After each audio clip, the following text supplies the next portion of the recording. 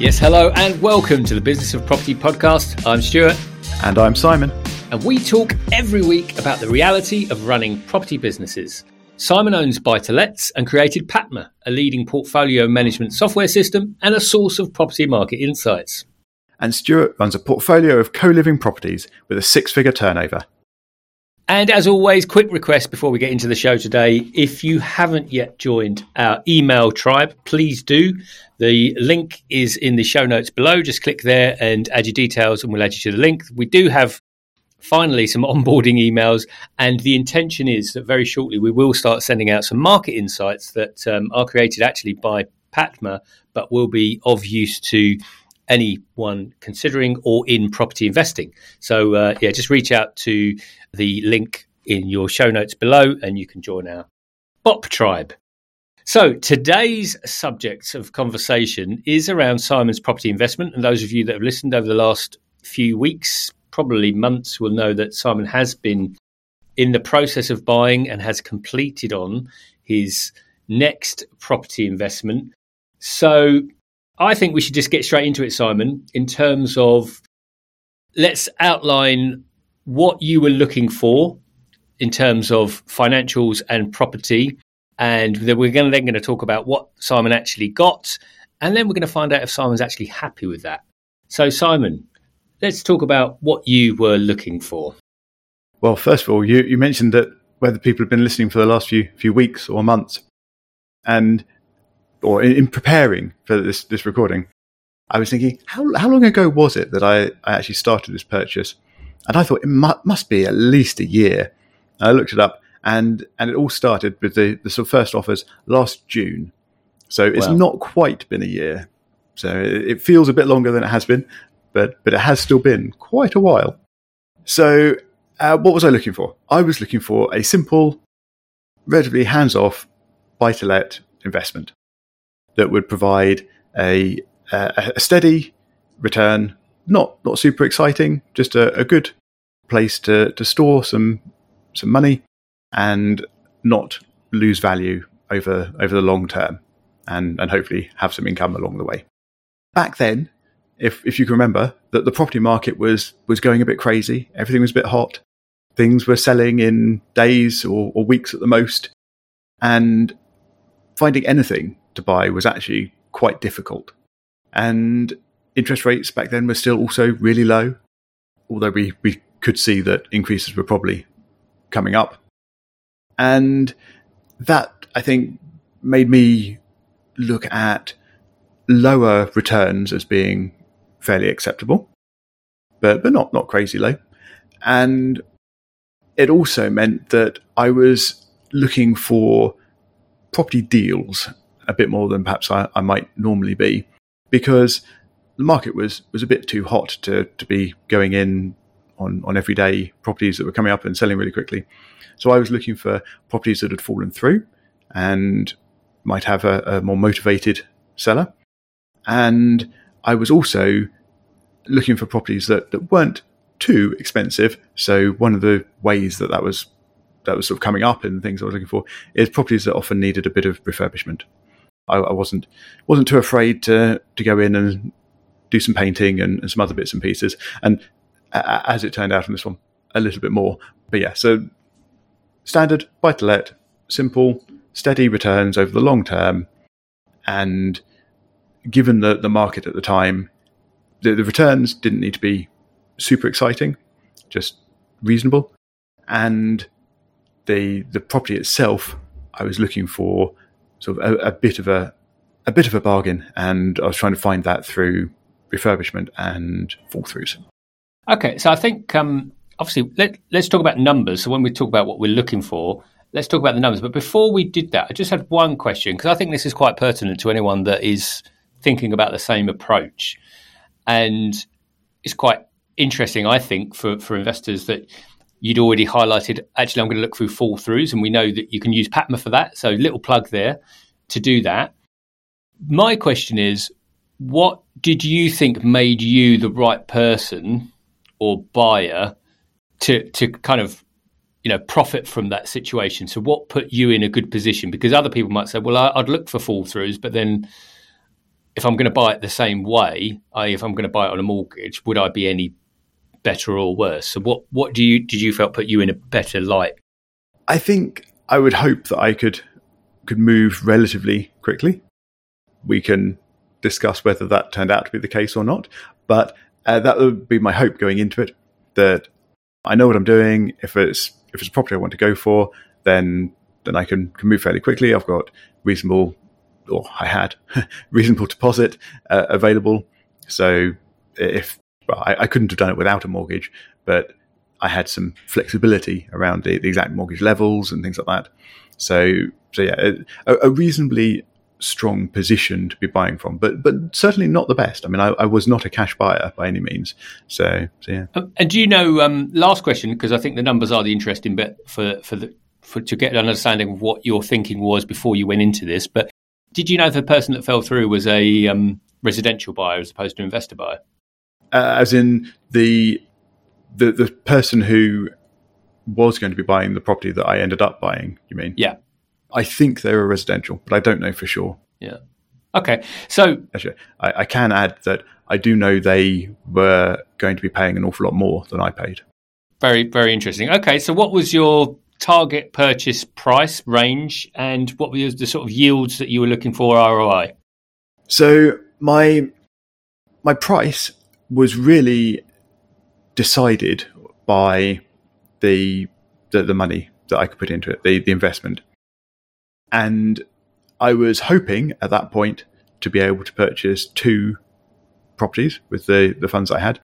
Longer term listeners will remember that a few years back I sold a property, and I had equity that came out of that property that was available for reinvestment in new properties. And that combined with some other funds, but my intention was to purchase 2 new investment properties to replace the one that was sold. And hence that was sort of really my driving factor on price.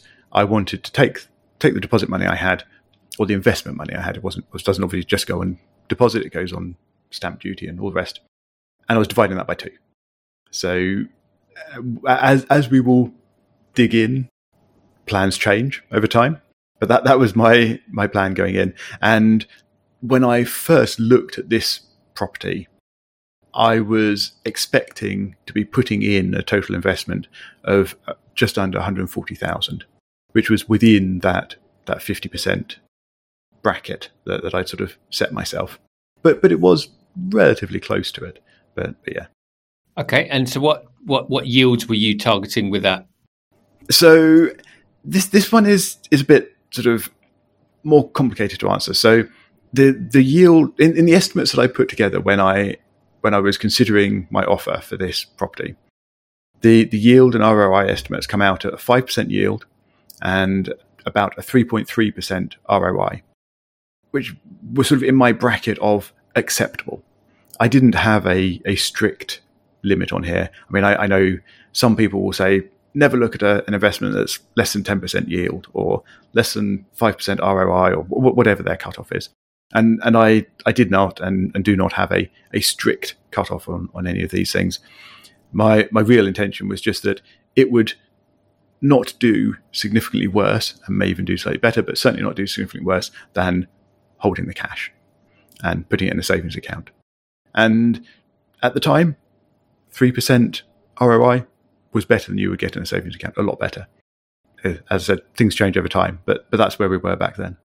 Okay, so I guess the curtain lift is what you did actually spend and where it came out in the end against your projections, and yeah, what your feelings are.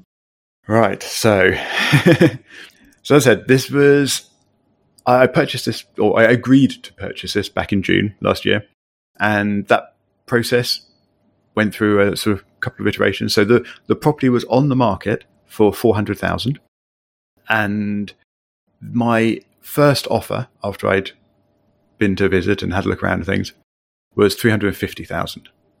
They came back and we went through a couple of sort of iterations of negotiation, and the agreed price we settled on was 360,000. So it was a lot less than sort of the asking price, but in my view, the asking price was what it would have been worth. Well, in that market, maybe slightly more, but only very slightly. It mostly would have been what it was worth in a sort of fully fixed and nice-looking state, which is not the state that I found it in.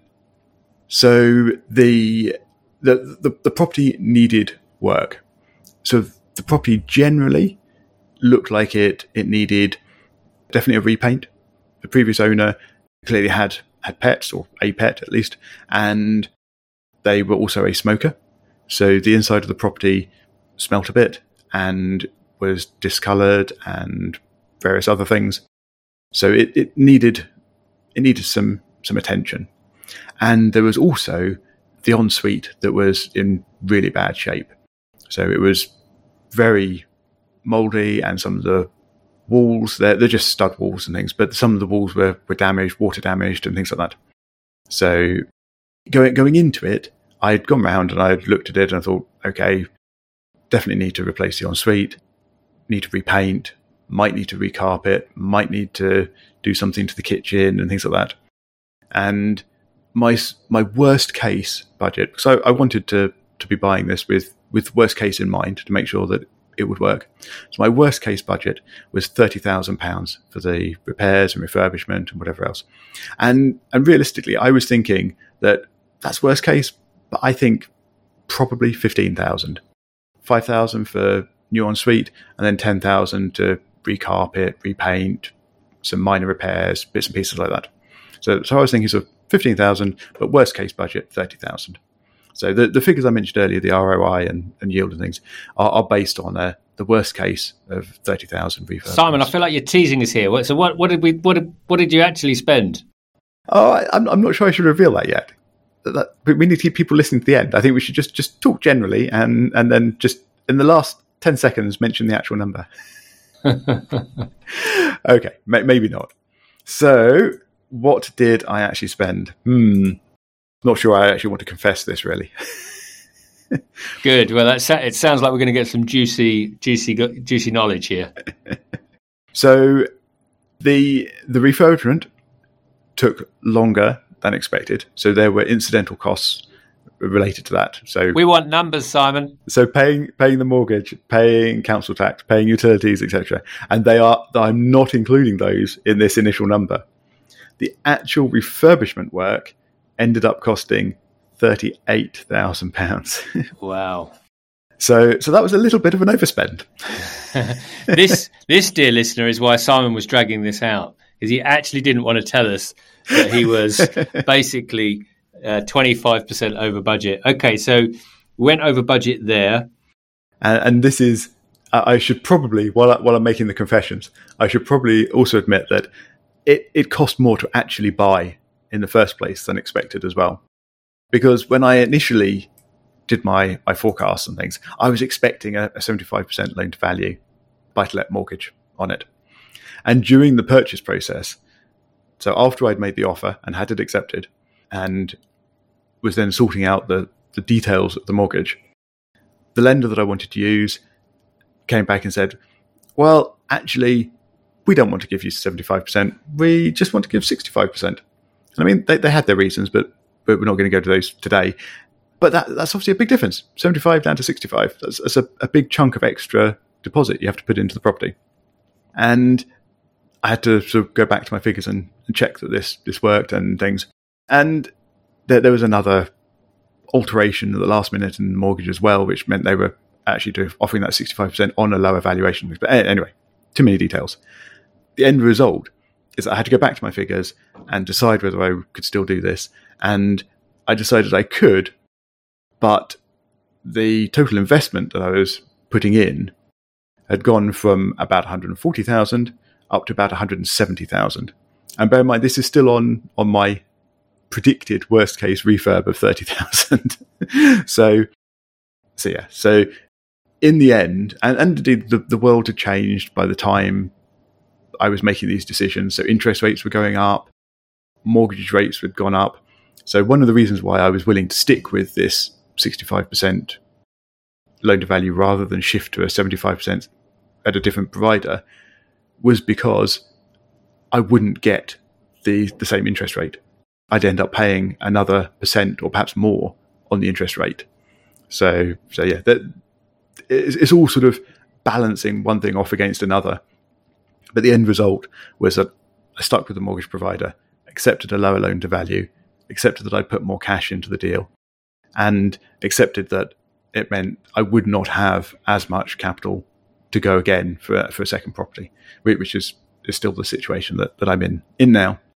I think this is standard property for anyone that's been in property for any length of time. We say it because we know it's true, is that, whatever number you think you're going to spend, add more. However long you think it's going to take, add more time. And that's just simply property. So in terms of getting down to the nitty-gritty parts of it, where did you get to in terms of the rental figure, in terms of what you actually now receive versus what you thought you were going to receive, and how did that transpire into your actual gross and net yields versus what you were hoping for? Okay, so this is where there's a little tiny bit of good news. My estimated monthly rent when I put the offer in was $1,500, and I thought that would be sort of maybe not absolute top end, but I thought that would be sort of a good finish, good refurbishment, good quality, good rent. So it's not necessarily top of the range, but it's certainly not bottom of the market either. So $1,500. And then when I actually put it on the market to rent a month or so ago, I put it on for £1,575, so £1,575 per month. So that was an uplift of £75. And demand was actually so high that I had multiple above asking offers. And the one I ended up going for was £1,650 per month. So the actual rent I ended up achieving was £150 a month more than I was expecting in my original forecasts. Yeah, 10% higher. That's good. Indeed, that was quite good to balance out some of the other mistakes along the way. So in the end, when you actually put all that back into the mix, so I put more money in, the refurb took longer, more expenses, the refurb costs itself more than I expected, deposit that went in more than I expected because of the reduced mortgage. So in the end, all of that was much higher, but the rent is also now a bit higher. So allowing for all of that, my current expected, assuming nothing disastrous goes wrong, return on investment is actually 4.1%. So I haven't actually ended up doing too badly from the looks of that. And this is a property that was purchased in a limited company. So I'm including in that, it's the first purchase in this limited company, so I'm including in that accountancy costs that will, in the fullness of time, be shared across multiple properties, but at the moment are all coming off this one property. So yeah, it has scope for getting better as well. And just quickly for those listening, Simon talks about ROI and we're talking about yields, and we also talk about ROC. If you want to know what we mean by those terms, please just go back to episode 12, long time ago. But we do sort of break down what we're talking about in those terms. So go back to that. So 4.1%, how did that match up against what you were originally hoping for? So my original estimate back in the long distant past was 3.3%-ish, which I mentioned earlier.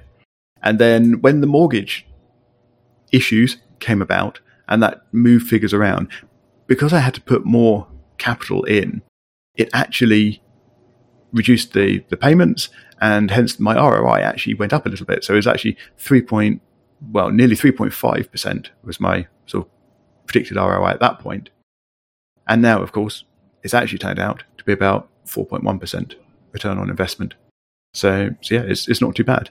And just to sort of throw in an extra little tidbit, if you look at that after tax, in a limited company, you're only paying corporation tax, so that knocks it down to 3.3%-ish return on investment after the corporation tax if you leave the money in.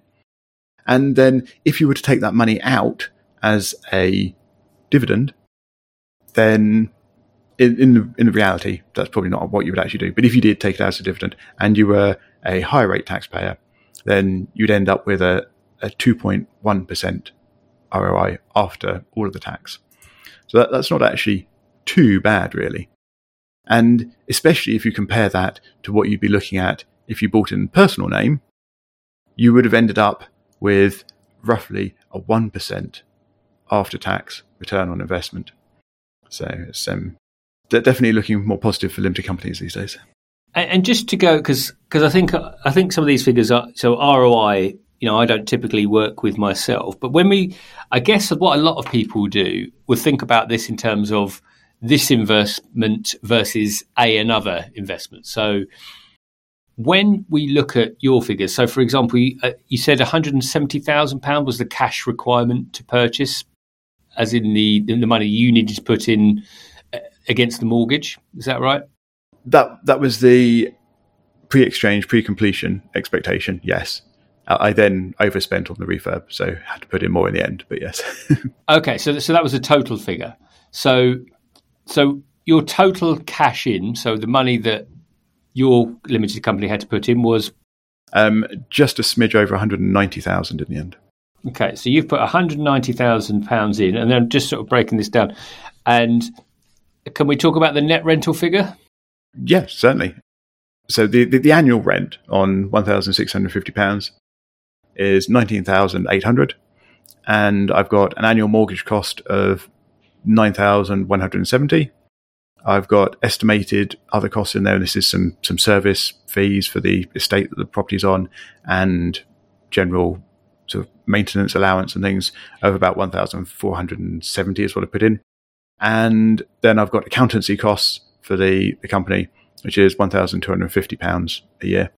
And that all works out to be a sort of net rent income of £7,900, give or take, which is about £650-ish a month.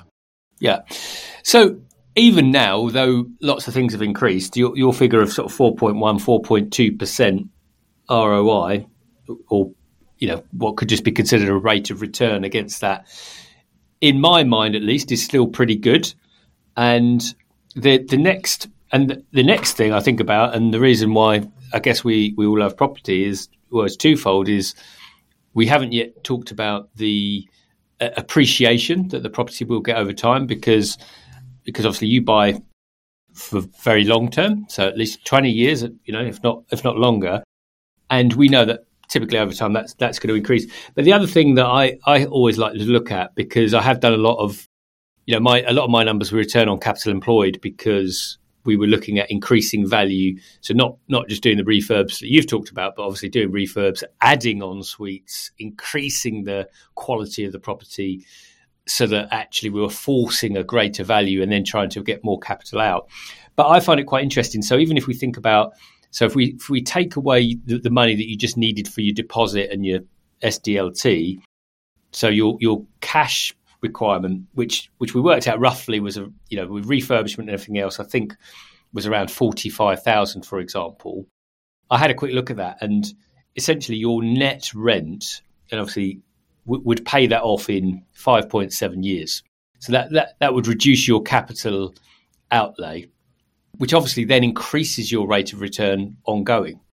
And that's obviously not accounting into the consideration that you may get a better mortgage at some time. There may be a rental increase, he says with his tongue in his cheek, because we know what we're like as investors. We tend to not poke the bear, but we definitely should. So actually, overall, that to me looks like a good investment, because even 4.1% pre-tax. But interestingly, when I just looked at the net yield, which is total value of purchase price, so your net rent divided by the total purchase price, was coming out at 2.2. Now, I know some people that say they don't get out of bed for less than 5. So initially, some people might say that doesn't look great. What say you? Well, I think that, as you said, we would expect some capital growth, and probably in the long term, the capital growth would be above inflation, but it certainly shouldn't be less than inflation.